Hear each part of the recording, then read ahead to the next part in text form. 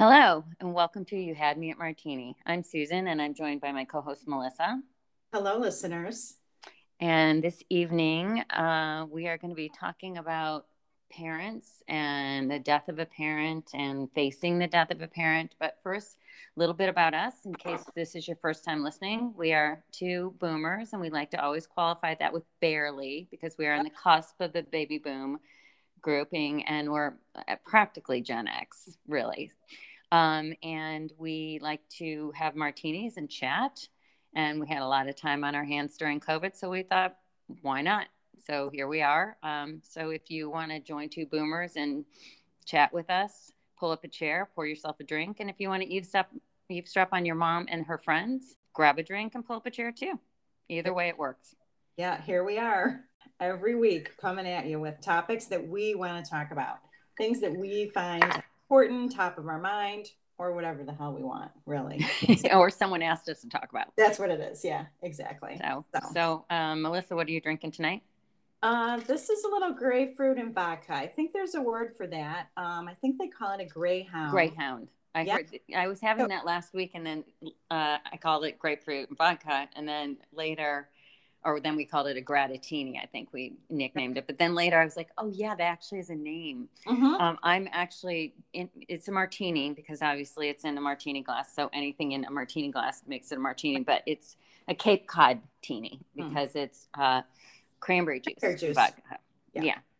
What is it when you do? There is one I think where it's grapefruit juice, cranberry juice, and vodka. Yeah, Seabreeze. Seabreeze, right? These are all back in my early 20s. That's an early throwback one. I think it is. We thought we were so cool at 22. I know. A few decades ago, I was drinking Seabreezes. I don't think a greyhound, but I'm drinking like the grapefruit Bywater that I like, and it's really good. Oh, well, it's a variation. Yeah, it is a variation of it. So it's not exactly grapefruit juice and vodka, but it's pretty close. So I think it counts. It's quite delicious. Well, there you go then. Yeah. Just loosen you up a little bit so we can chat about this positive topic. Oh, yeah, this positive. Yeah. I think it came about probably because of the struggles, I guess, I'm going through with my parents, because both of my parents are gratefully, and I'm very blessed at my age to have both of my parents still alive and in their own home and physically being able to function, and very little responsibility on my part. And they also have all their marbles. They As do. A person who had a couple of parents who didn't. Yeah, it's huge. It is. It's a big deal. So I'm very, very fortunate. I feel very blessed. Our kids have all gotten a chance to spend time with them. I think that's really important. But I'm starting to see things that you want to help them with that they're not so willing to have help with. So it was, and I have enough friends too. I'm sure you do too. I have enough friends too that are starting to go through the same things, or they've been through one parent like you, or both. Or in my case, three. Right. Yeah. Or the struggles they have. So I thought it was an interesting topic to talk about because I'm sure people can relate to it. So. Oh, sure. Yeah. I mean, everyone has parents. Most everyone. I guess there are those occasional people who are put up for adoption and stay in the system. But for the most part, we all have parents, and we all have to face losing our parents. So to explain my situation, my parents divorced when I was 8. My mom remarried when I was 9. And I always had a really complicated relationship with my dad. So my stepdad was more of a dad to me for the most part. I've lost them all, but I lost them at 3 very different times in very different ways. And I learned a lot from each experience. With my stepdad, he was first. And he, in his mid-50s, was diagnosed with early Alzheimer's, which was heartbreaking because he was a very successful trial attorney in Chicago. He was president of the Illinois bar and the Chicago bar, and he was one of these bigger than life personalities. Everyone knew him. He was just, life of the party, loved to talk. And then when he got Alzheimer's, it's like he was trapped inside his own body. And at one point, and he would kind of wander around like a breathing almost vegetable, or like a little child. And at one point he stopped and he turned to my mom and he started to cry.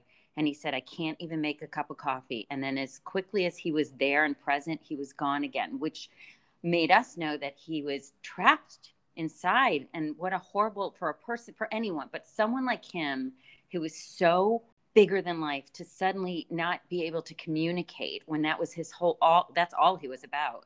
Yeah. It was heartbreaking. So he lasted about 8 years like that. And then he passed away when he was 63 and I was 30. Did your mom take care of him that whole time, or did he have to go into some living? No, they had a complicated marriage. Yeah. So she was out in California. He was in Illinois. He had been commuting, and then all of this started to happen. And that's an episode for another time. That's about complicated marriages. Yeah. But at the time that he died, I was 30. I had a 3-year-old and a 3-month-old, and he had come out to California. At one point, my mom had gotten him in a study at UCSD. And so I had a chance to see him. And this was when he was a few years in to it. And, really just walking around very quiet and, would kind of look to my mom and she would tell him, what was what. And my biggest regret is because he wasn't seemingly all there. I didn't say what I should have said. So when I talk about learning from each experience, what I learned from this one is, I wish I'd said it anyway, because I don't know what he would have processed or not, but it was important. It should have been said. So I didn't. And then he died. And when he died, the upside to this was it wasn't devastating. It was celebratory because we knew how much he was suffering. Yeah. And we knew that his life on earth at this point had become like a living hell. Yeah. There's no quality to it. Alzheimer's is a terrible, horrible disease. My grandmother suffered it, and I didn't get to spend a lot of time. I was in California at the time when she was suffering through it. But I've known so many people who have had a parent go through it, and it's devastating because they're really physically there, but there's no comprehension, and they're just still walking. Well, and it depends, because as we'll go through, I've got another parent who had a similar situation. I guess Alzheimer's is a loose term now, because no one really knows until you die, and they can get in and look at your brain if it was Alzheimer's or dementia or what it was. So with him, there was a family history, and we know that that's what it was, because they had an early onset, and it mirrored his father, who had been diagnosed, yada yada. But then, but you learned a great lesson from that, Susan. I did. One thing that people, especially at a young age too, right? Because some people wait, and people can. And I will tell you what. Today, where they're older and their parents are older, and then they don't say, then they regret it, and then they can't do anything. Yeah. You had a chance to do something about it. Yeah. Well, and the thing I will say that helped me with that, and you know me, I'm a big believer that I still feel that my parents are with me and that they know what's going on. So what helped me kind of process that was journaling, where I wrote letters to him. Oh. And I just said everything I needed to say. And it really just putting it out there and into kind of on paper, but out in the universe, I felt better. But until I did that, it was like I was carrying around all of what I wanted to say and had nowhere to put it. So I would say to anyone who finds themselves in a situation like that, just write it down, just get it out somehow. Mm-hmm. Fast forward 15 years, my dad had earlier on throat cancer, and it came back as manifesting as some big thing in his jaw. And they basically said to him, and he was 77, they could do some 30-something hour surgery and remove a big part of his face and his jaw. And he might spend the rest of his life in pain, but it might buy him some time, or he could opt out. And he was like, I'm opting out. He wanted nothing to do with living, the rest of his life, disfigured and in pain, because there was no guarantees that it wouldn't end up that way. And what was your relationship with him at that time? My relationship with my dad, my entire life was really complicated. There were good times and bad times. At the time he died, we were on good terms. I was about to fly out there and help him, and spend some time with him. And the last email I got, and excuse me, because this is going to be hard for me. He said, I sent him my flight information. I'll say, I'd see you in 2 weeks. And he said, I love you. I hope I can last that long.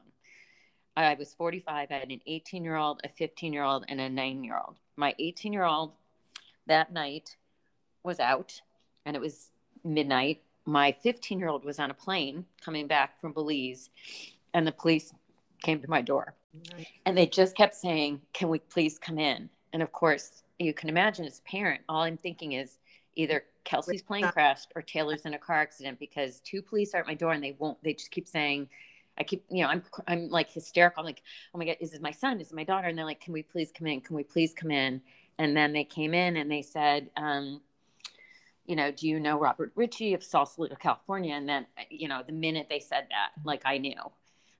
He had talked about suicide, and, throughout my whole life, my parents both were like, oh, if we're ever suffering, yada, yada. So he had gone outside. He was in the same house he'd rented for 20 years. He went out on the deck, wrapped himself in a tarp, and shot himself in the heart. And he knew the hospice was coming that day to take him grocery shopping, so he knew someone would find him. But the biggest gift he did 2 years earlier. At the time, I thought it was so like morbid. And I remember just being, like, what is this? Like, very immature. But he sent my brother and I what he called a death kit. And it was a list of every bank account and everything that you would need, plus every person he knew, all the contact information, everything. And when he died, I immediately got on a plane and flew right up there the next day. And, at the time you don't realize you're in shock. You're just like there, you've got things to do. You have to get up there. He was in a rental. We had to clean it out. We had to do everything. And so I met my brother up there, and thank God we had that death kit, because we both sat there. My dad had left on the table, like, his driver's license, his credit cards, his checkbook, his everything, and a note.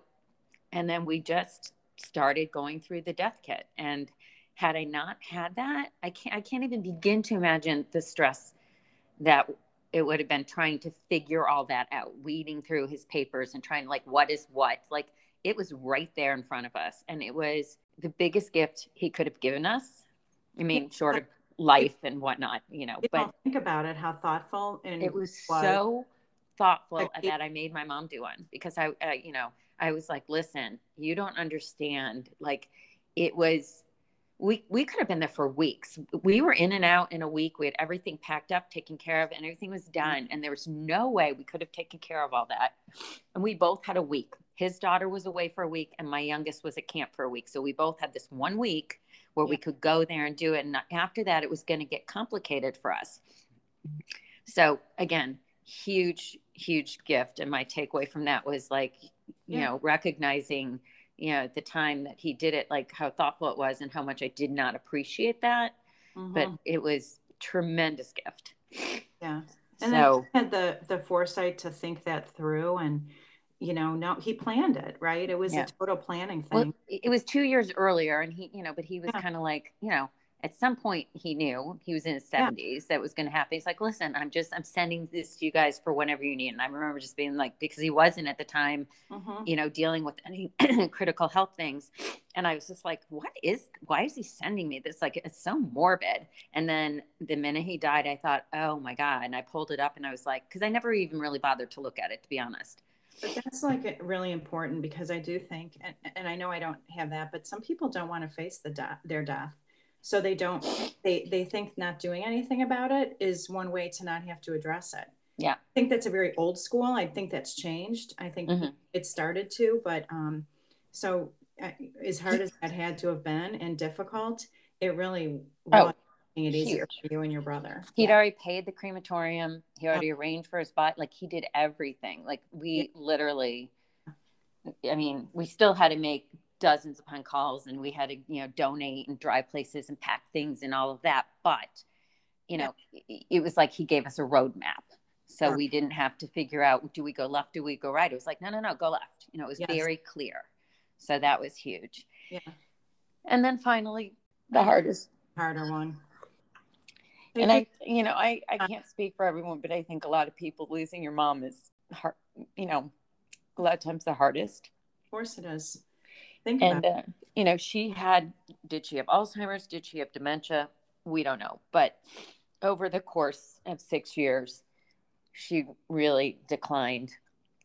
And my mom had also said, having witnessed my stepdad, don't ever let that happen to me. Don't ever let that happen to me. You have to promise me, like, you'll take my life, and do something so that never happens to me. I'm like, I can't kill you. Like, I got 3 kids. I can't kill you.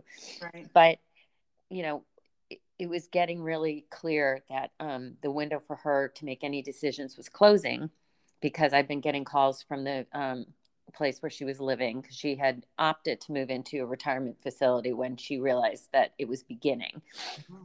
And they called and said she'd been walking around naked, or she flushed a glass down the toilet, and she had no recollection of any of this. And ironically, or coincidentally, maybe I should say, I was reading an article like in a doctor's office or something, and it was about how California just passed the law to, assisted death, for people who are terminal.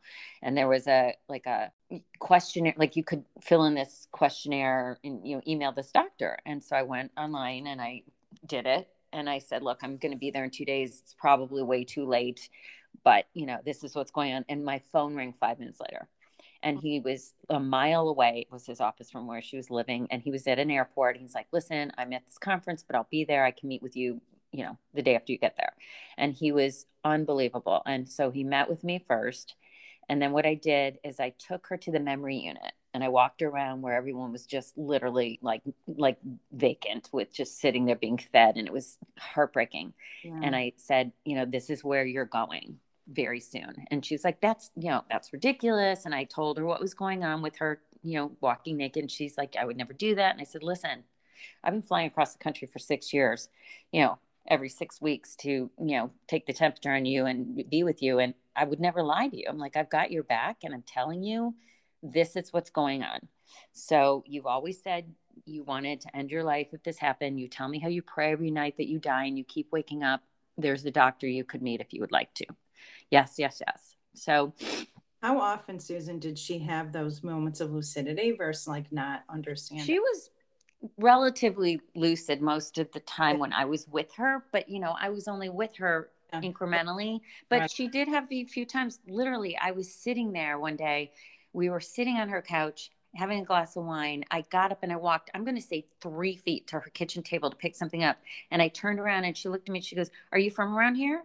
And I'm like, no, I'm from Boston. And she's like, oh, Boston, that's a long way away. And it took me a few minutes to realize she had no idea who I was. And I said something like, Mom. And she goes, Mom, I'm not your mom. You're not Susan. And I'm like, and so I made a joke like, oh, I guess it's because I look so young, or I made light of it. But like, she didn't know who I was. But then she kind of went along with it. You could tell she just pretended like, oh, okay, I'm just going to go along with this, because they do that when they're scared. Yeah. Yes. So she did, I would see things like that, or I would take her to the grocery store. And one time I couldn't go in with her because her car battery died. So we'd had it jump started and I had to keep it running.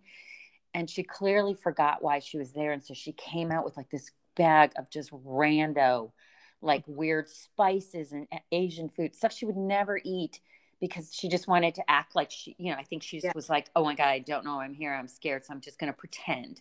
So, she did that, but you could have a conversation with her. Yeah. So she was on the cusp, but the weird thing about Alzheimer's, dementia, whatever it was, it can overnight, they can lose huge chunks of who they are. And so I knew the window. If she was walking around naked, flushing glasses down the toilet, you knew that it was coming. Mm-hmm. So she met with a doctor, but we had to do multiple meetings and tape her repeatedly saying, yes, this is what I want, because, there's legalities involved. And she was very clear every single time they offered her, we could do medication for depression. We could do this. We could try all these therapies. And she was like, nope, I'm out of here. So they said, listen, we can't give you a cocktail because you're not technically terminal, but if you stop eating and drinking, we can make you comfortable. So I had to move her out of her facility because they were, licensed to be caring for her. So I just said, oh, she's going to go visit with me and, she'll come back. And I had to move her into a hospice facility the doctor had. And then she stopped eating and drinking. And it was interesting because she was a severe diabetic and she stopped taking her insulin and she got more and more lucid. I mean, she was there 3 days And I'd gone out that Friday because I'd gone in her drawer to look at what she packed. And my mom was really weird about never packing enough underwear. And then she'd like wash it out, whatever. I was like, okay, I got to go buy her underwear. She's doing so well. I'm going to be here for weeks. So I went and bought her underwear, and I came back, and we watched Forrest Gump, and she remembered it. Like, she remembered it from years before. And I was like, oh my God, she's doing so well. So I had an Airbnb down the street that I was going to stay in until she was like unconscious. And then I was going to sleep in the room with her. I got back, and I always put her to bed and got there before she woke up. I got back the next morning at like 6 a.m, and they said she's not doing very well. And I peeked in the room. She was snoring. I closed the door. I said, what do you mean? They said, well, she got up at 5. She was, having trouble walking. She's kind of wobbly. She threw up. And I said, okay, well, this is, I think, day 4 of not eating and drinking, like, nothing, so yeah, she's weak. Yeah. So I went back in, and her breathing was really labored. And I freaked out. I immediately texted the doctor and the nurse. She promised she wouldn't suffer. She seems like she's struggling. They're like, we'll be right there.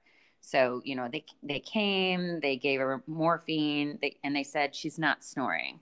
They said, that's the death rattle. And they said, look, and they pulled up the sheets and showed her blood was modeling on her legs. And they said, she's going to die today. And I was clearly in shock, because I kept saying, but I just bought her underwear.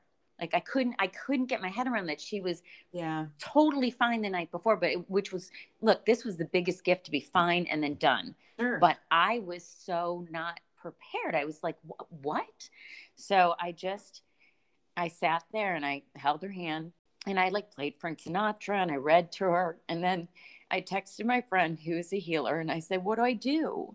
Oh, let me back up though and tell you something interesting. 2 times while she was unconscious, she sat up, she pointed at the pictures of all the family members on the wall, and then she held both her arms up as a little kid holding their arms up to be picked up, when your kids are little and they put both their arms up to you, and then she laid back down. She did that twice, and that comes into play later. So just file that away. So then my girlfriend, who I texted, said, she said, listen, just tell her it's okay to go. So I just started saying, like, it's okay. And then she just did this one kind of weird gasp, and that was it. Now, my advice to anyone in this situation is, when they come to take your parent away, which they have to do, when they put them in the bag and come out, don't be there, because no one told me that. I was standing there when they wheeled her out. And that was a horrible way to have an image that. Yeah. Your last. Yeah. Right. But I called my girlfriend the next day, the one who said, just, tell her it's okay to go. And she said to me, oh, Susan, all night long, I actually have to interrupt myself to say, my mom was an atheist, and I used to always say to her, you're wrong. And when you get there, there's going to be this big party, and everyone's going to be waiting for you. And she'd laugh and go, oh, I hope you're right, but you're wrong. And I said, well, you better give me a big ass sign when you find out I'm right. So my friend Lori was on the phone, and she said, oh, Susan, I kept seeing your mom all night long, and she was so happy. She was with your stepdad, and she said for me to tell you, she finally made it to the party. And then she said to me, did your mom hold her arms up and like point at something a couple times? And I said, yeah. Like, she sat up twice and pointed at the pictures on the wall. And she said to me, she was trying to tell you that you were right and that they were waiting for her. And she was holding her arms up so they could take her. Yeah. So I think the takeaway from this was, I thought I was prepared. I sat by her bedside, but I got to tell you, no matter how prepared you think you are, you are never prepared, and it will creep up on you on and off the rest of your life. Sure. in little ways, and it'll get easier. And I mean, normally I don't cry talking about it, but I also don't relive her death. It gets easier, but it's a tremendous loss that you don't even really realize until it happens. So you need a time, right? Or until you need a time where you want to share something with your mother, or you have something you want to tell her, or think about, oh, I should ask her about this, or what do I do in these situations? We don't think about it as much. No, there's like family history stuff. Like, someone will ask me something, I'm like, and I don't have anyone to go ask. They're all gone. Yeah. I'm like, I don't know. Like, did you have a history of this, or did you? And I'm like, yeah, I got nothing. Right. Yeah.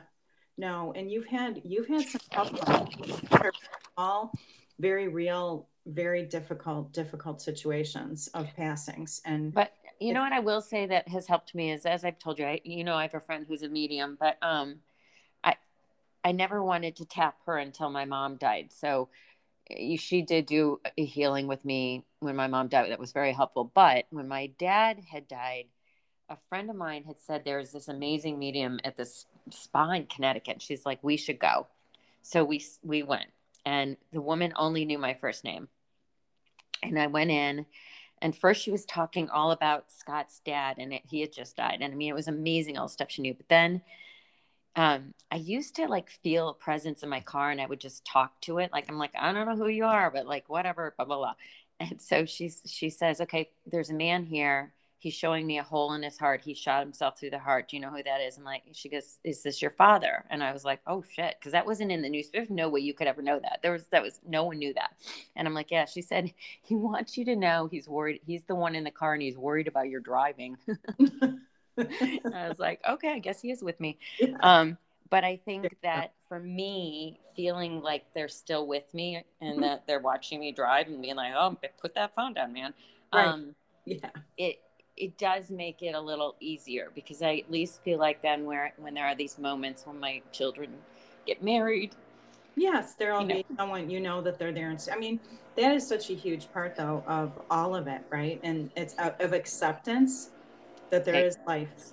That's why I think people have to have faith. So I think that's the connection people have to understand. And I think it doesn't go for everybody, but I do think it will bring you peace if you know that we're all connected and that you come back or you don't leave or there's other ways that you can relate to the people who have passed in your life. There's clearly physical remembrances of things that you can have of your mother's, but faith can play a huge part in how you not just recover, but how you look at it and and how process. you process and how you look at it going forward, right, in your life, right? Because we were taught, me growing up as a Catholic, heaven, and that's where you go. But I think that it's bigger than that. I think that there is the connections in people's near death experiences where they've talked about the people that they've shared their life with that they get to see again and Mm-hmm. how it is a big party. So I think your analogy to your mom was Mm-hmm. great. And there you go. You got confirmation of that, which is more than a lot of Yeah. people could ask for. And Oh, it's huge really because I didn't huge. tell Lori about the party thing. That's That was just huge. my joke with my mom. Right. So for her to say she told me to tell you she finally made it to the party, I was like, Yeah. just the relief, Right. of like, okay, she's okay. Yeah. Because I was carrying around this like, I don't know if guilt is the right thing, like this heavy question, did I do the right thing? Because yes, I didn't kill her, but I Right. helped her get there. Yeah. I did what she had asked me to do, but then I was like, but that's still someone's life. And it's like, did I do the right thing? And when I went to Lori for my reading, I walked in and Lori started laughing. And I'm like, I burst out crying. And I just said, I need to know I did the right thing. And Lori started laughing. She goes, I'm sorry. Your mom has been with me all day. She's like, I love her sense of humor. And she said, she just told me to tell you, yeah, what took you so long? And, which Yeah. is totally what my mom probably would have said. Right. So Right. then I was like, okay, like I can let it go now. Like she's Sure. okay. And, and she's still with me. It's just she's not here physically. Right. Right. Well, that is a gift. And we can, and a couple things. Thank you for sharing all those stories because those were hard, clearly, and they have to be. And, it's good to talk about them, I think, just generally. And it's kind of interesting to see it because I've heard about it with you from all this different periods of your life, but never in one compilation like that.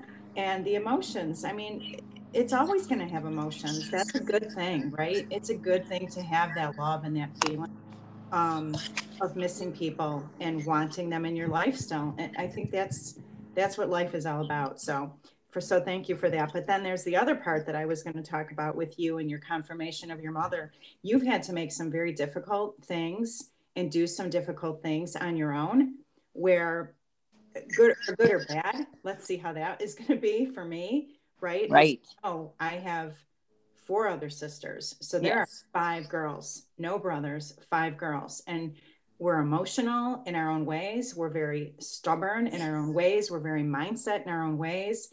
And I am sure it's going to be a shit show. Well, I would say this to you. My advice to you is to remember when you're going through it. I would say this to anybody. Everyone processes grief differently. And so, like, I know people who just compartmentalize and like, yep, it's okay, it's gone. But, and it's like, they're hurting, but they either can't face it, won't face it, or doing it in the privacy of crying in the shower or whatever they're doing. But if any of your sisters aren't reacting the way you think they should, try not to judge that, because it's just, we're all different and we're all going to handle it differently. Sure. And I know that, and I have a pretty good idea, but you don't know at the time. Right. And again, fortunately, again, as I started early on saying, both of my parents are still here. My dad is having some physical, right. Walking is becoming an issue but he's in his 80s. So, but other than that, he's still working.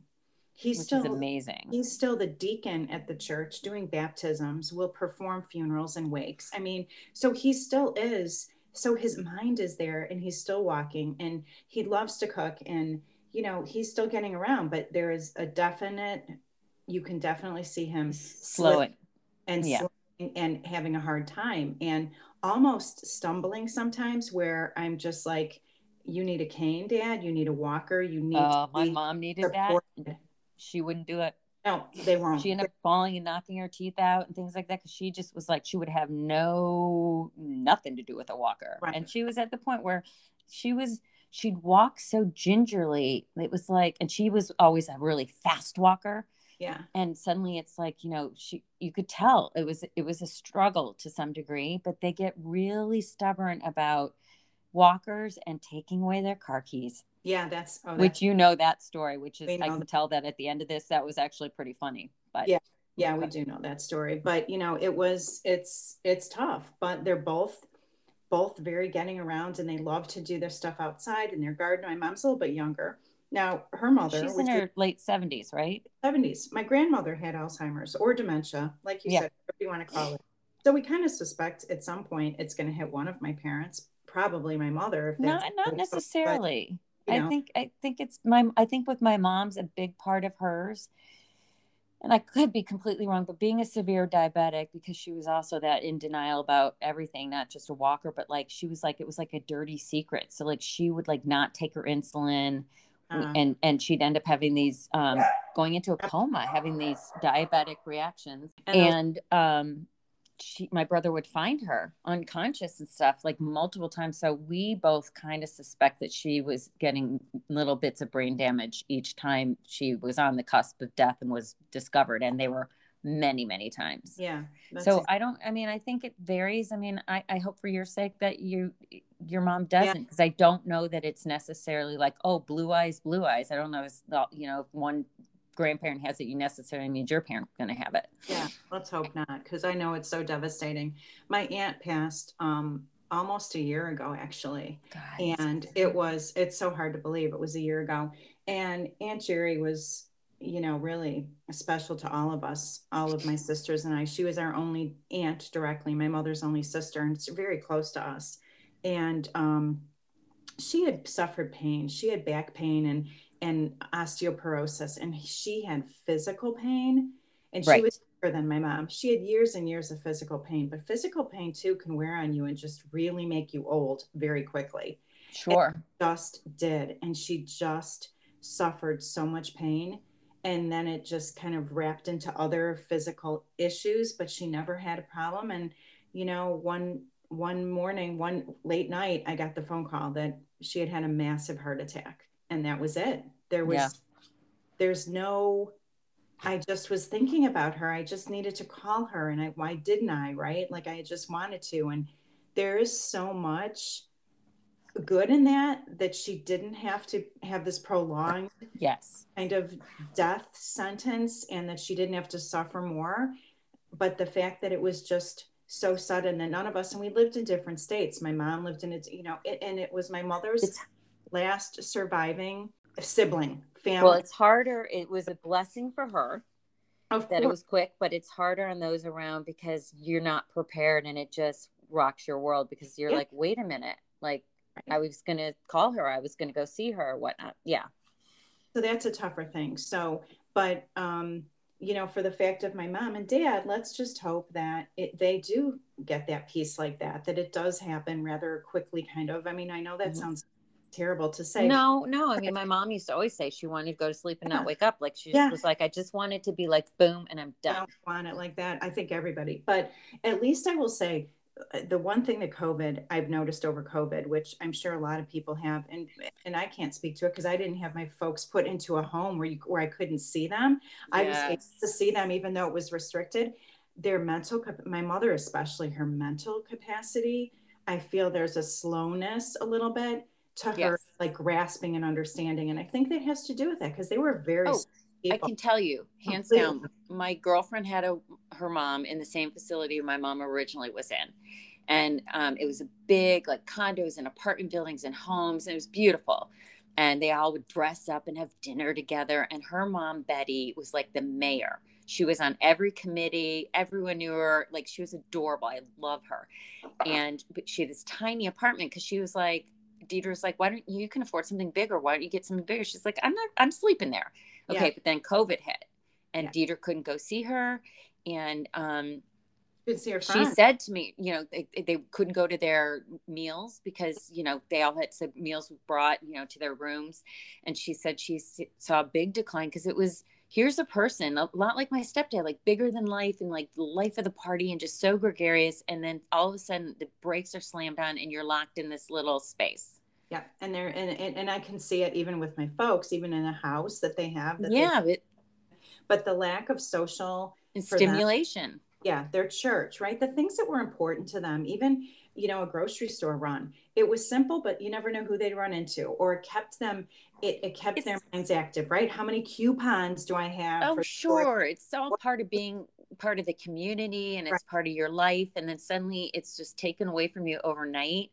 And, I think we've all gotten a little slower from COVID. I know I have, but, circumstances like that are even more extreme when they're elderly and they're Right. already.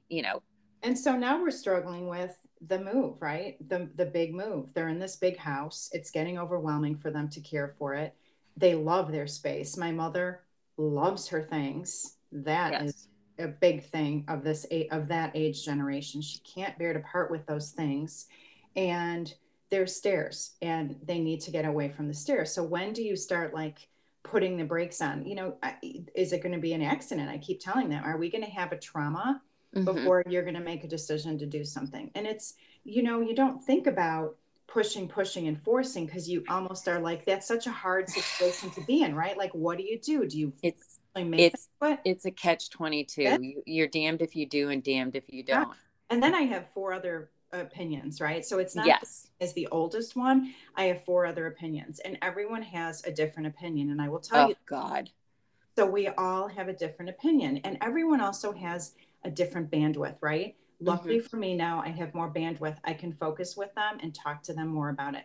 My other sisters are working, extra Hmm. responsibilities because of work from home situations. So their bandwidth is smaller. But believe me, the good news is if something serious happens, I have them all here and they'll all be there in a second. We are very close And knit. you live so near your parents too. Right. It's not like you have to get on a plane or even drive a couple hours. You've got what, 10 Oh, minutes? I mean, that's so lucky. I heard your stories and I'm like, I can't even imagine. I mean, I am right there within 5 minutes. So that's a good thing. But like, when do you start to push and say, here's what you got to do and here's how you do it?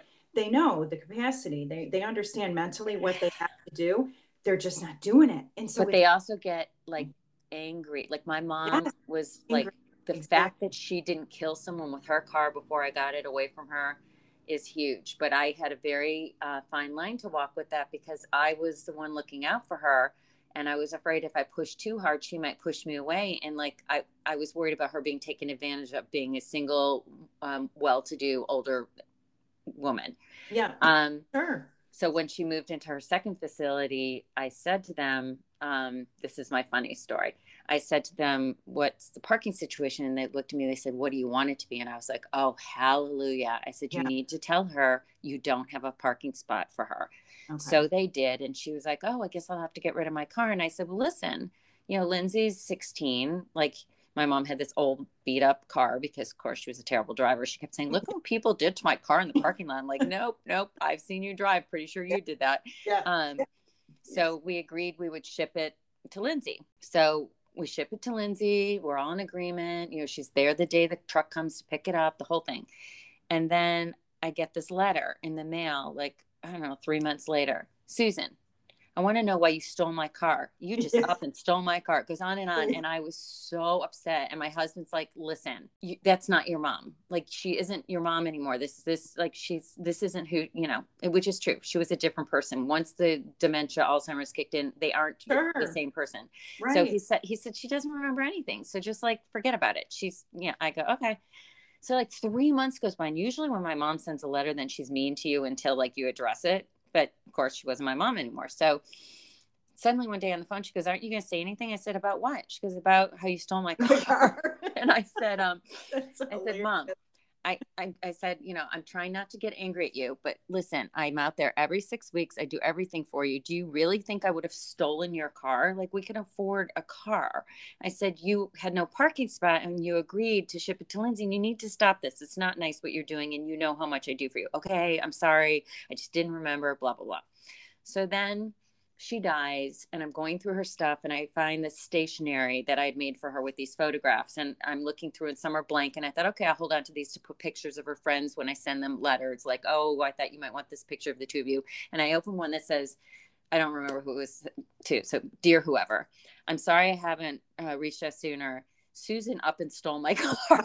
And then that's all it says. Like, she never finished the letter. Yeah. So then I go to dinner with her best friend, Edna, and we're sitting at dinner and we're having this lovely time. And all of a sudden she goes, you know, the one thing your mom never got over is how you stole her car. And I'm like, Jesus Christ, she's dead and I can't get away from it. But the best, those are the stories that can make you laugh. Like, yes, right? But like, went from one emotion to the next. Yes. But it's so sad, but it's hilarious. It is hilarious. But my point is, it's a fine line, because you're taking care of your parents, and you want to make sure that they allow you to care for them. But if you push too far too soon, they might push back. Yeah. And that was my thing with my mom, is like, you know, had I can you imagine if I insisted on taking it? Like, I never would have heard that, but at least this was intermittent. But it is a fine line, because every little thing that you take or that they have to give up, it's like, it's a step for them closer to their end, and they know that. Yeah. So it's a really scary thing. Like, oh, I can't drive, so that's one more step towards death. Oh, I have to move into, you know, one level because I can't go upstairs. I mean, it really is them facing the reality of the situation, and that's terrifying, because at that point it's right around the corner, because you know, 5 years, 10 years, that's nothing. And that goes by. It's not just for them either. I think it's their legacy, right? I think that's why my mom had such a hard time. Like, there was, you know, when my aunt, you know, died, my uncle, I was able to go out and help him pack up and get things ready. And they had been planning for some time to move to a smaller place. They never did it because they just weren't quite ready again. Mm-hmm. But they had been planning. So they had a lot of stuff organized, and they had done something sort of similar to your father, a little different. She had a lot of things that were special to her that she put into her will that she gave to my sisters and I. And so we had to go through the house and collect those things, right? Waterford, china, okay, eye roll, silver, things like that, right? Well, as we're packing this stuff, it's so evident to me that it doesn't mean the same to my generation of children at all. But my mother wanted to see everything that was coming from there. And she insisted on having some of the things that were her mother's that my aunt got. She had to have them and have them in her possession. And it was just more stuff. Exactly, more stuff.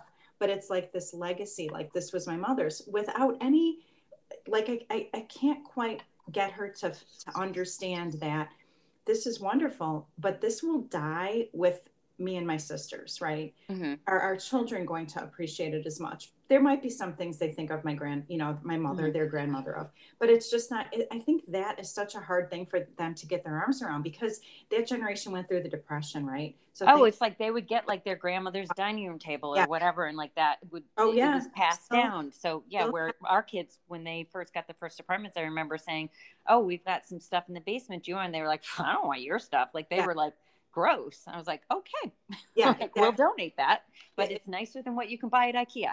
Yeah, things were very special to them, Mm-hmm. and important that they kept on to it. So I think that that's part of it. They can't give that up, because then I feel like giving up a part of their life, or they're giving that part away. So we're struggling a little with that part. We're struggling a little with, trying to get them to go to a smaller place. But all of that said, it's going to be an interesting challenge, right? Because what's going to happen? We don't know.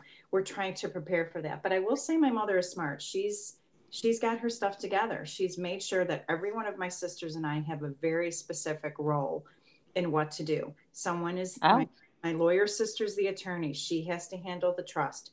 I'm going to handle some parts of the finances, or whatever part it is. Another sister gets the DNR responsibility, or whatever, the health issues, because she knows I don't get the health issues, because mm-hmm. I'll be similar to you. Like I will compartmentalize and say, are they suffering? We have to, we can't go. Mm-hmm. So she's outlined in her will. I wouldn't say that the death kit, but I think pretty close to all of that, Yeah. because Yeah. Well, I mean, I accounts. think if your dad passes first, Sure. and that you might want to revisit it with your mom then, because Yeah. because then it's like, listen, we've got all these things, but like, I need to know, what are your bank accounts, and what are your life insurance policies, and all of that, because that was the kind of stuff that, like, if you don't know about it yet, you'd be digging, going, did he have a life insurance policy, did they have this, like, you need to at least know what's there, and what are the things that you're going to have to wrap up and Well, get rid of. sadly, I think she has that. That's all done, and she gave Okay. it to me, and she gave me the combination to the safe, which Okay. I don't remember. So, Oh shit. so Well, you but hope she does. You better I, get that and I put gotta that get, somewhere. because she has that all done. One thing, my Okay. mother is a super organized, so Yeah. all of that is Well, already done, I lined got up. to tell you, I'm loving your mom right now, Yeah, because she is. she's a woman Oh, after my own heart. everything is all done and Mm-hmm. very specific. But again, it's in the safe, honey. Okay, where's the safe? Well, the keys in the shoe in the closet. Okay, wait, I have to go do what, right? It's like, of course, one of those situations. You know what? Write it down somewhere, Yeah, I know, I like, have to do that. because in the moment, honestly, like, I couldn't even, I now know I was in shock. Like with my mom, like, I left, they took her away, and I knew I had to pack everything up, because I'd been out there for weeks, and I was just wanted to get home to my family. And I Yeah. stopped at Walmart to buy boxes, and I literally left my card there, my credit card. Like, I was so, like, just not there. And so, like, if you had said to me, oh, what's the combination and where's the key or something You like would, that, I would not have been able to tell right. you. So, Yeah. create a file and just put any notes or anything that comes up in that one file, so that at the time you can be like, Tom, it's in the file. Like, just go Yeah. get that file, because you really, I just can't put words to the experience, but you don't know how you're going to react, and there's a very good chance your brain will shut off for a while. Right. I'm sure it will, because I can just tell all of the emotionality and the emotions of my sisters and everybody else is going to really. So you're right. So the good news is she's prepared for that. So that's one good thing. But I think, this was a good, this was a good discussion today, Susan. I really do. Like I said, I appreciate you sharing all that emotion again. And, it's tough to go through. I know that there's other people who have gone through situations. I just did it a year ago with my Aunt Jerry. Like, Mm-hmm.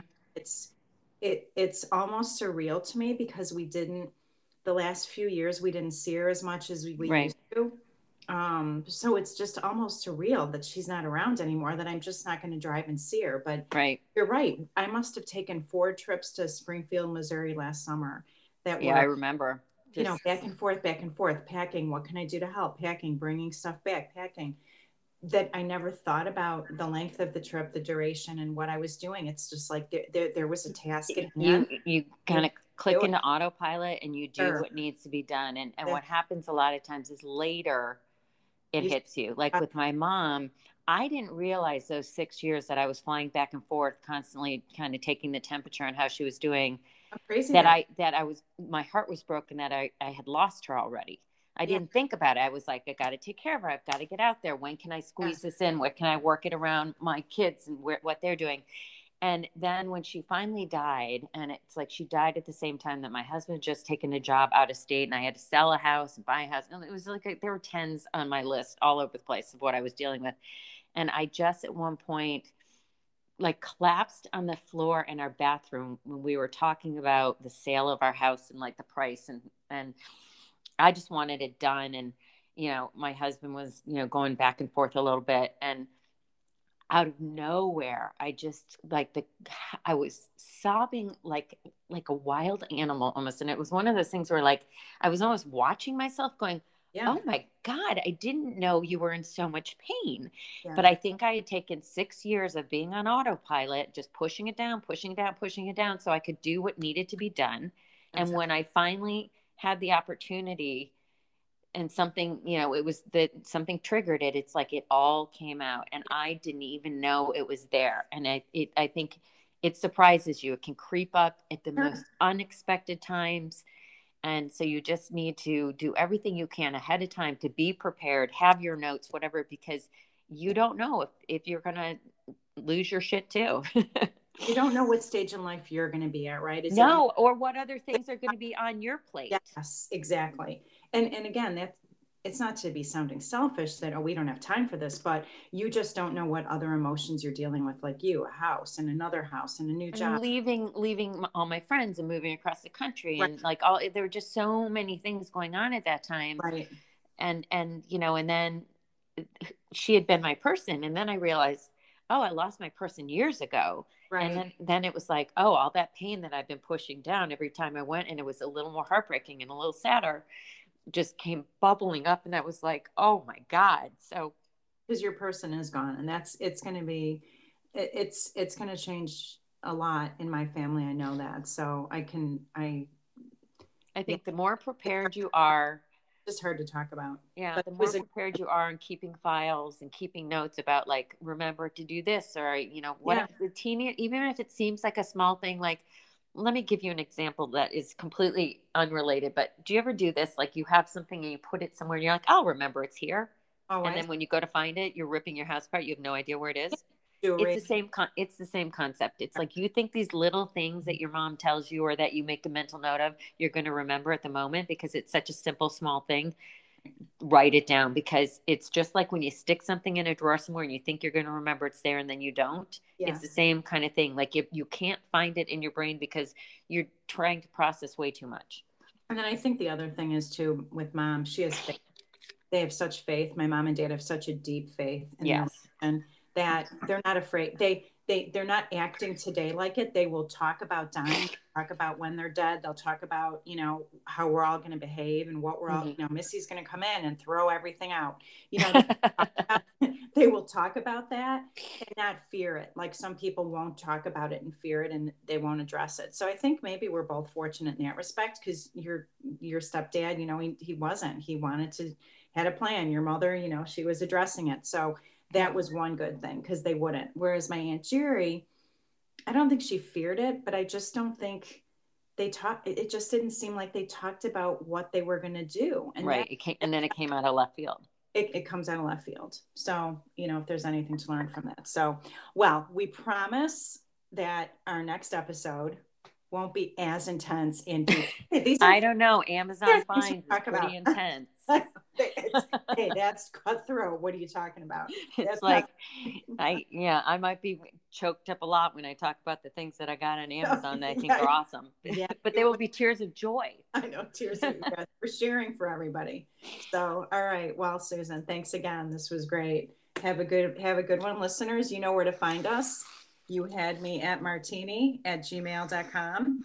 Please like us on Spotify, Anchor, Apple, all the places. Google, Radio Public, and follow us on Instagram. You had me at Martini.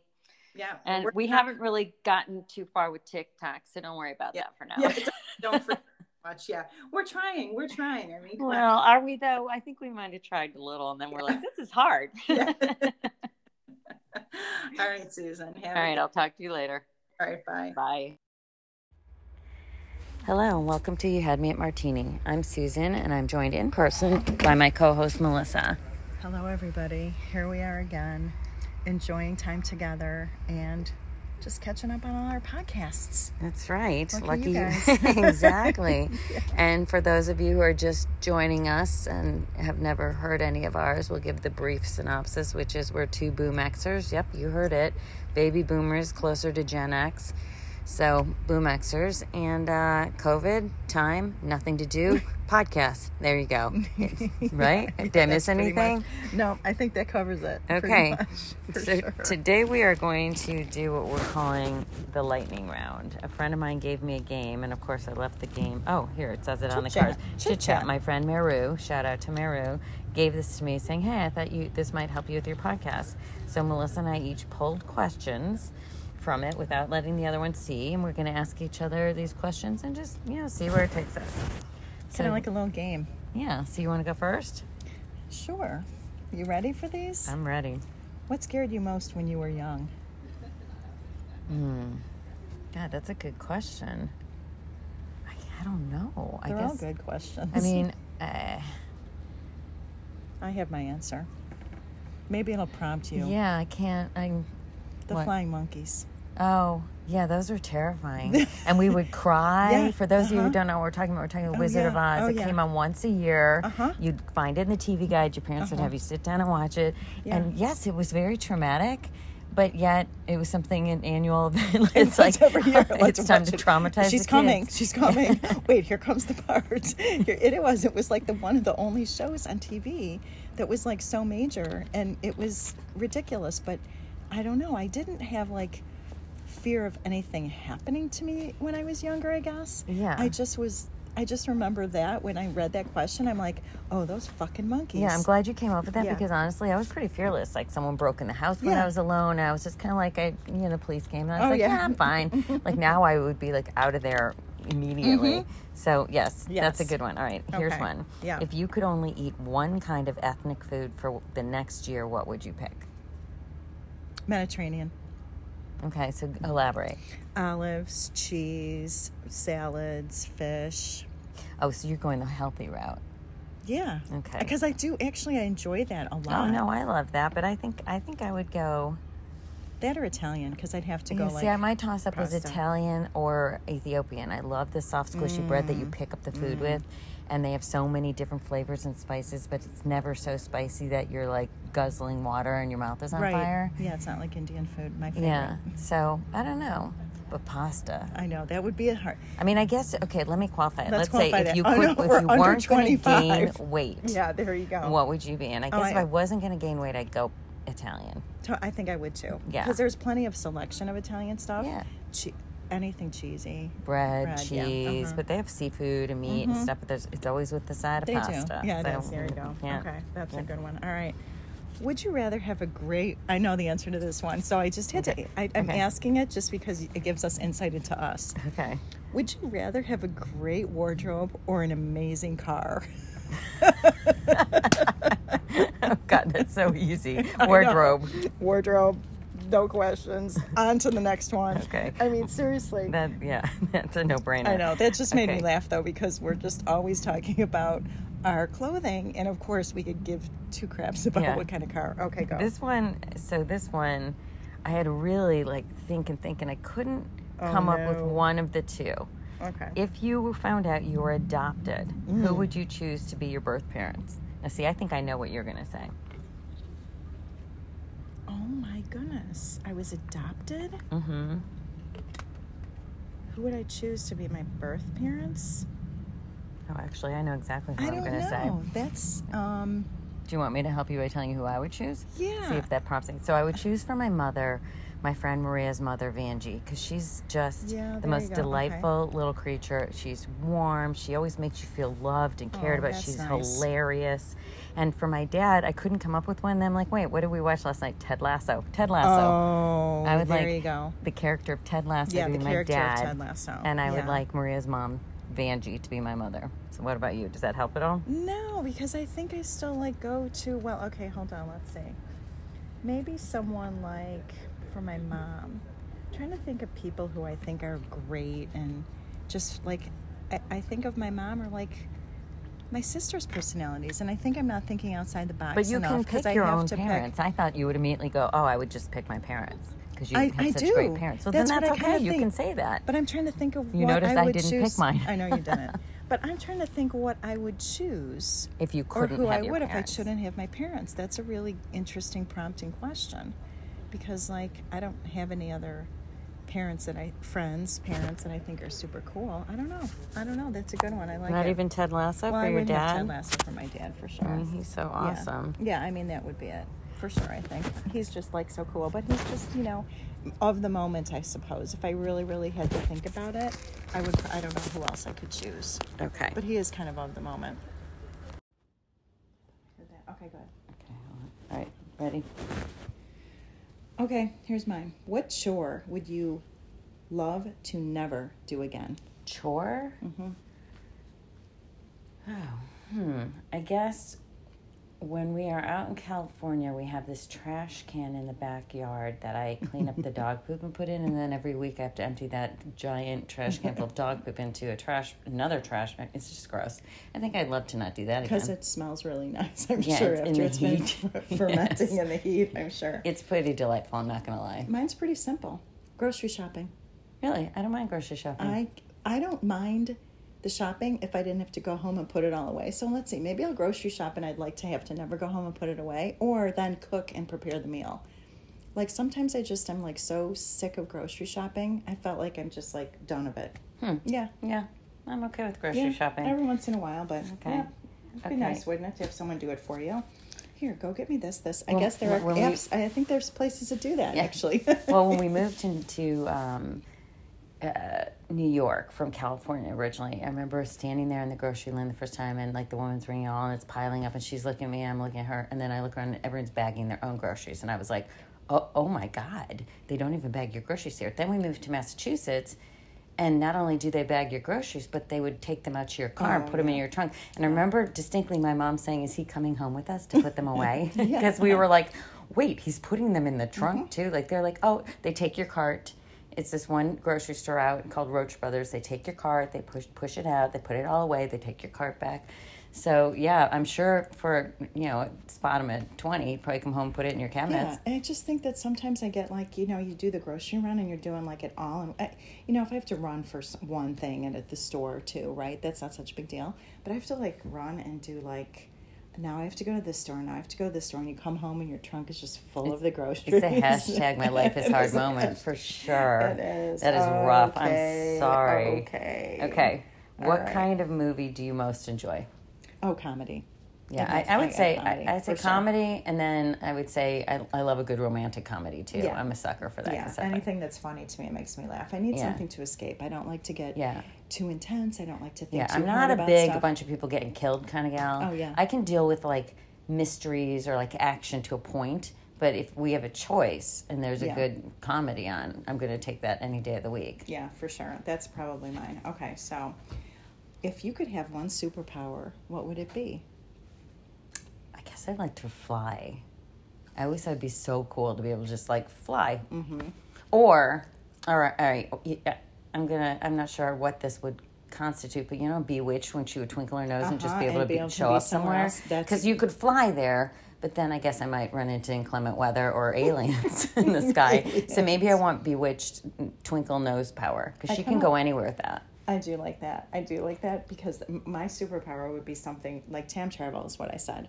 Oh, I'd like to go cool. forward and I'd like to go back, and it would be interesting. Now, whether... No, I think she could do that, because in Bewitched, didn't she sometime would be back talking to the Romans? Or I think she sort of could. Well, if she couldn't, I'm going to add that in. She can. That could be problematic, too. So, like, I had to think about other things. Like, you could change history. Could I want to... Or just the course of how you feel about someone or something.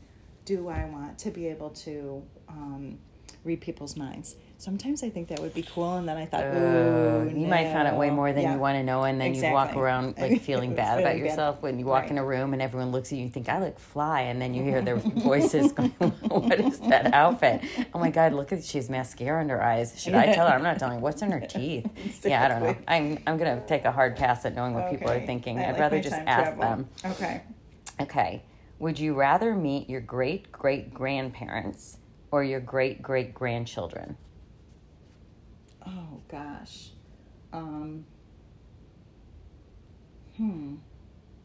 That's difficult.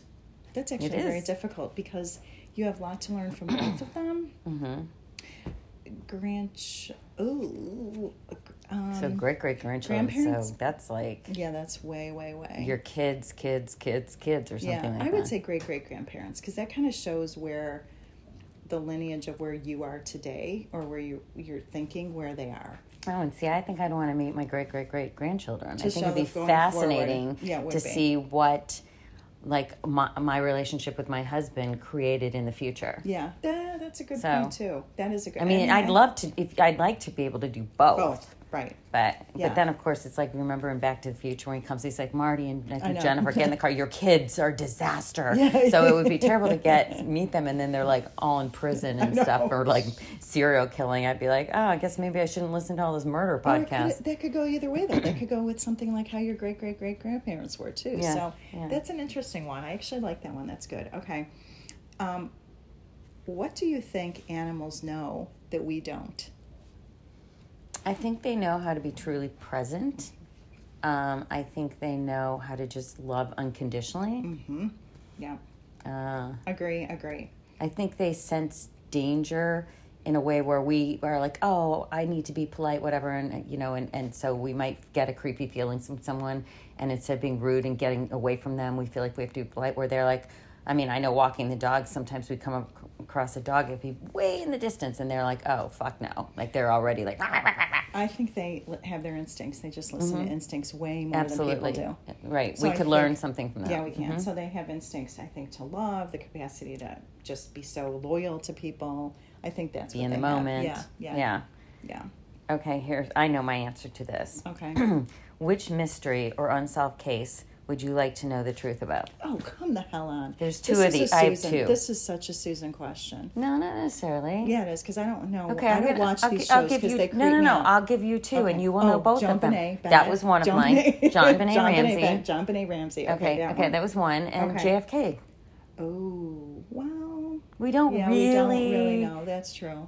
So That is true. So Okay. those were my two. So yeah, you're like, this is Susan. I don't know anything. I thought you were going to tell me some like murder mystery these are in the ones desert that or like something. everyone is still, and we probably will never know. Right. Which is why I was like, oh, those are two I'd like to know. All right. Yeah, I stand corrected. It's not some rando from my podcast listening. Yeah, we're someone's Because I in the can't retain desert. all that stuff. This is something that's been beat into my head. All your murder mystery That's thriller things. okay, easy.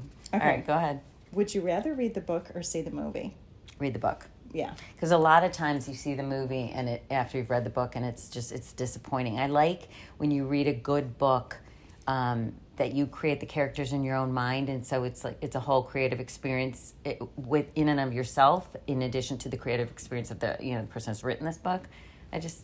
I'm with you. Yeah, I would rather read the book. I mean, I'm not going to say I don't like a good movie, but like if it's a really good story, I find it usually ends up being better in the book. They're always elaborating, and I'd rather read anyway. I mean, I do enjoy movies, but I'm not one of those people that are like dying to get back to the movie theaters even now, right? Oh God, no! I'm just you I'd can rather watch read, enough read, stuff read, on read. TV. Yeah, you don't need to go in a movie theater full of Delta. What did we read this morning? Lambda. Lambdas. They just skipped right over Kappa and went to know. Lambda. Yeah, gosh.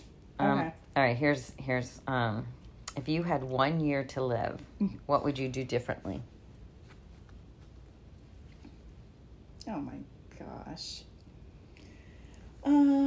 Let's see. I'd probably make sure that I spent as much time with my kids who are in different states and do different things. I'd probably make sure I spend as much time with them. I would not care about my exercising. I wouldn't care about what I ate. Same. I would not care about being healthy because obviously it's not paying off. Right, exactly.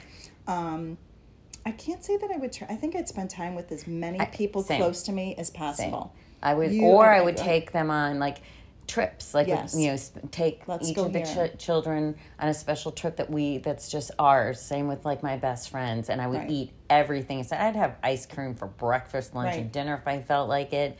I would be like, sure, I'll have another cookie. Oh, cake? Yeah, I'm good. Oh, 5 pounds of gummy bears? Bring it on. Exactly. Top that off with a dirty martini? I'm good. Yeah, that just goes to show you the difference. I'd be like, can you just pass the tub of guacamole over? And you're like, you want gummy bears and cookies. Yeah, just give me the ice cream and I'll switch. You can have the chips and guac. Yeah, exactly. Yeah. Yeah. No, I would definitely just try to enjoy every experience and Yes. try With to make as many memories with my loved ones as I could. Yeah, same here, same. Yeah. Okay, if you could solve one of the world's problems, what would it be? Peace on earth. Mm-hmm. Us all getting along. Because it's like, if we could all get along, so much bullshit would be gone. But like, I would say the poverty and inequity of.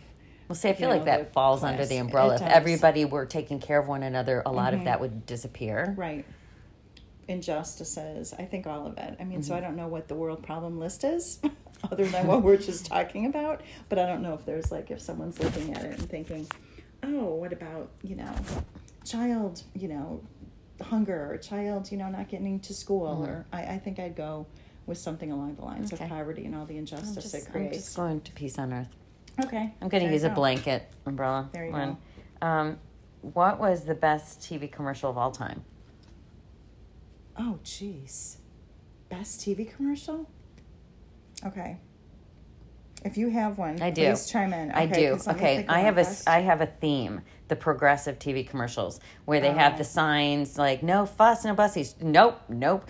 Who here can read a PDF? Like who? All of those are. I laugh out loud because they are me, and I just am like, oh my god, these are so clever the way they make fun of our generation. I'm sure if I were to go back in time, I could find other ones that I loved, but those were the ones that came to mind. The first thing that came to my mind when you said that is one, if I had to think about something that was so hilarious, was the "Where's the Beef?" Oh, with that old, like, Wendy's? "Where's the beef?" Yeah, the Wendy's commercial. Yeah. Like, "Where's the beef?" I don't know why that popped into my head. Yeah, well, then maybe that's your all-time favorite commercial. Yeah, I don't think it's like, there's got to be other ones, but that one just brings, because it kind of spans, it just kind of put me back to there. Yeah. So, yeah, maybe. Okay. All right. I think probably we can figure this one out. Okay. Maybe. Okay. If you had to downsize, what would you get rid of? Meaning like furniture? Or I don't what know. do you mean? It doesn't give a detail. If I had to downsize, what would I get rid of? I guess this will be a harder one for you. 2 of my houses. Yeah, I was just stay in the apartment. Yes. I guess I get rid of my houses and just. Okay, so if you had to keep those and downsize, like, or just get, okay, we'll just get one. We'll just have one then. Okay, let's go with that, Susan. Okay, I'll just have one. I mean, if you were going to go like more like within the house, you had to take one house. I'd say, okay, I would, then I would get a smaller house and get rid of all this big furniture. I don't know. That's kind of. That's a hashtag problem too. Yeah, that's a hashtag. Okay, let's make fun of me. No, I'm not. I just was thinking about that because I'm going through that now with my parents. Even more so now as we speak, they're having to get rid of stuff. And so I think my first thing would be like my closet of clothes and shoes. I'd start going through that, which is really tragic when I have to think about it, but I probably could get rid of more things there. See, I could get rid of it's in storage now, but I have a lot of dishes and platters and glasses and things like that, which would be easy to get rid of. But that's not that exciting a one. Let's try a different one. Oh, come on. What's the most difficult habit you've tried to break? Judging people. Oh my God, mine was like negative thoughts. Uh-huh. Because I grew up with my mom like, oh, look at that ugly baby. Oh, look at that. Da, da, da. My parents were both models and they were like so attractive. It's like gross. And, I had this negative kind of voice in my head. And then slowly over time, I've been like, no, that's not right. That's not right. Like that person has it's just wrong. And so I very much work on that. Anytime a thought like that comes in my head, I'm like, stop. Right. That's not kind. Right. Probably similar stuff too. I think it's the same thing. Like you're sitting somewhere and someone walks up and does something like at the airport. Yeah, and you just kind of the airport. For etiquette, and you're like, really? Oh, okay. You really had to wear that tank top so that when you put your luggage up above, I'm gonna have to see all your underarm you're sticking out, dude. Really? Okay. So there she goes again. Okay, maybe that's all he had. Okay. If you had to lose one of your senses, which would you pick? That's a good one. All right, so let's name them. So we have sight, hearing, touch, smell, taste. Is that it? Mm-hmm. Oh, God. I know. Smell? I think I that guess would be smell. But then wouldn't you not be able to taste? Aren't they kind of related? Well, I don't know if that is. We're not going to get that Okay, scientific. all right, smell then. Smell. Done. If we start to, then we'll start going down some. We'll have to get on Google. Yeah, I kind of feel that way too. I think I'd have to give that up. I would never want to give up taste. I wouldn't want to give up taste, sight. and I want to be able to see. I'd like to be able to hear. And if I can't have no sense of touch, then it's like I'm banging into things. Right. I think I agree with you. Smell.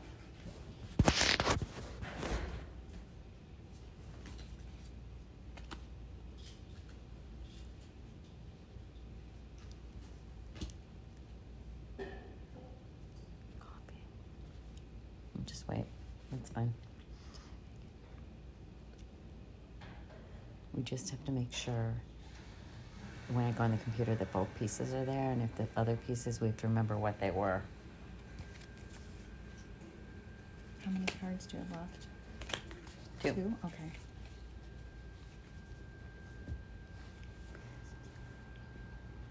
We should probably think today about other episodes too. We should think about future episodes too, because we've got like 2 or 3. We've got pet peeves too. We've got Riley, and we've got this one. So that's 3 weeks, which is good. Yeah.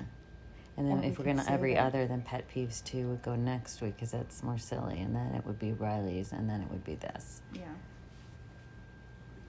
And I don't care when we do it. I don't care if we go every other week. Maybe with my mom's shit, it might be better that's for fine. the next.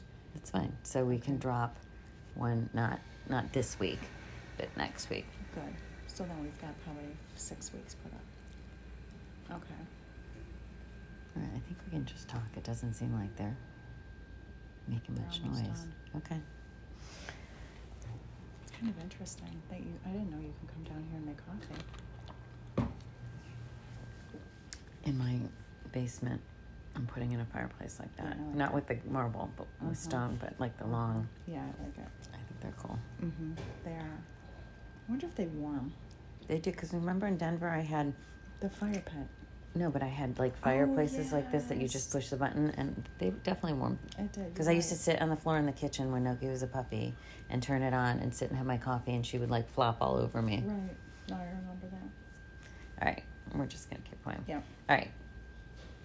Do you have a favorite quote? I don't have a favorite, but I think that the one I most repeat to myself is "Do unto others as you would have them do unto you." And mine is "There, but for the grace of God, go you." Yeah. I'm always, going back to the judging mind and shutting it down, I always say to myself, like, okay, you don't know that person's story. Like, that could be you, and who are you to judge? So, yeah. Similar. Yeah, right. That one I just go back to. I'm sure there's some great other ones around, but that one is well, one I my try to other remember. favorite that I has embraced as I've gotten older and kind of looked at patterns in my life is the Maya Angelou one that I've used on the show before, which is when someone shows you who they are, believe them. Mm-hmm. You're not going to be able to change people if they tell you, "I'm never going to call you back," and "I'm not someone to make plans," or like, "I'm really insensitive," ha ha ha, and you're like, "No, you're not." Yes, they are, and they're telling you. That's right. It's another one of my favorites. Okay. Would you rather see the Rose Bowl Parade, Macy's Thanksgiving Parade, or Mardi Gras? Well, since I've seen the first 2, I'm going to go with Mardi Gras. Oh, lucky you. Nope, Macy's Thanksgiving Day Parade's always on my bucket list. Oh, no, we went to Christmas when Taylor first moved to New York because he had just gotten settled, and we were like, we'll get a hotel, we'll come to you. So we saw the parade. Oh, is it cool? Yeah, it was fine. I mean, I just kind of think it's big like... blow-up things and marching bands. I mean, it's not any different than what it looks like on TV, except you're being shoved around by people. It's delightful. Okay. If you were a doctor, which specialty would you choose? I know you're going to steal mine again. You keep saying what I would say. Let's see. Keep my mouth shut. Isn't it funny? Like mine's. I don't know. I'm not. I would have to. It can't be anything that I have to cut open anybody. Okay. I can't handle that. Well, Even today, if I were a doctor. So, let's see. But it's a make-believe world. So in this world, you could cut open people because, like, you're a doctor. You chose to be a doctor, so it means you're not bothered by that. Okay. All right. A brain surgeon. Oh, cool. No, I want to deliver babies. Oh, you do? I think it'd be so cool to be there that moment of life, especially because when you're giving birth, for those of you who don't know this, you're so busy giving birth, you kind of miss out on that whole experience. Well, it looks and like then if you have a husband like mine, you miss out on it even more. You know that story? No. All right, so everyone, I have 3 kids, And after I had my first one, where I was all just a big blur, my girlfriend, Maria, had Jackie. And David positioned the camera so it was like you couldn't see any of her privates, but it showed them holding the baby right when she first came out and then their reactions. It was really beautiful, and she got to experience it. So I said to Scott the next time, like, I really want to do that. He sets up the camera, the whole 9 yards. This is my second child. And then he stands in front of the camera the whole time so we have his back. So third child, I'm like, look, this is it. This is your chance. So not only did he film it wrong, and I'll tell you that in a minute, the slice of film of me giving birth is in the middle of one of my children's birthday party tapes. And he gets my whole... Everything. Yes. Oh. So it's like they're all playing in the yard and whatever, and then it flashed to Nana's, because this is going to happen. This is going to be my grandchildren someday going through old family tapes, and then like there's Nana, bam. I was like, you had 2 chances to get this right. You blew it every time. Yes. So we do have it, but it's not something any of us really want to watch. That's a great story, though. Yeah, no, I don't think. I think brain surgery would just be so fascinating. And you have to be really Wendy, smart. who came on our show, yes, her brother's a brain surgeon. Yeah, I think that would be really cool. Okay, last question. Okay. What one indulgence would you enjoy if there were no consequences? I think we answered this one. Okay, well, I guess you could extrapolate out in a lot of ways, but I know my go-to immediately when you say this, ice cream. If I could eat ice cream all day, every day, and not gain weight, right? Bam.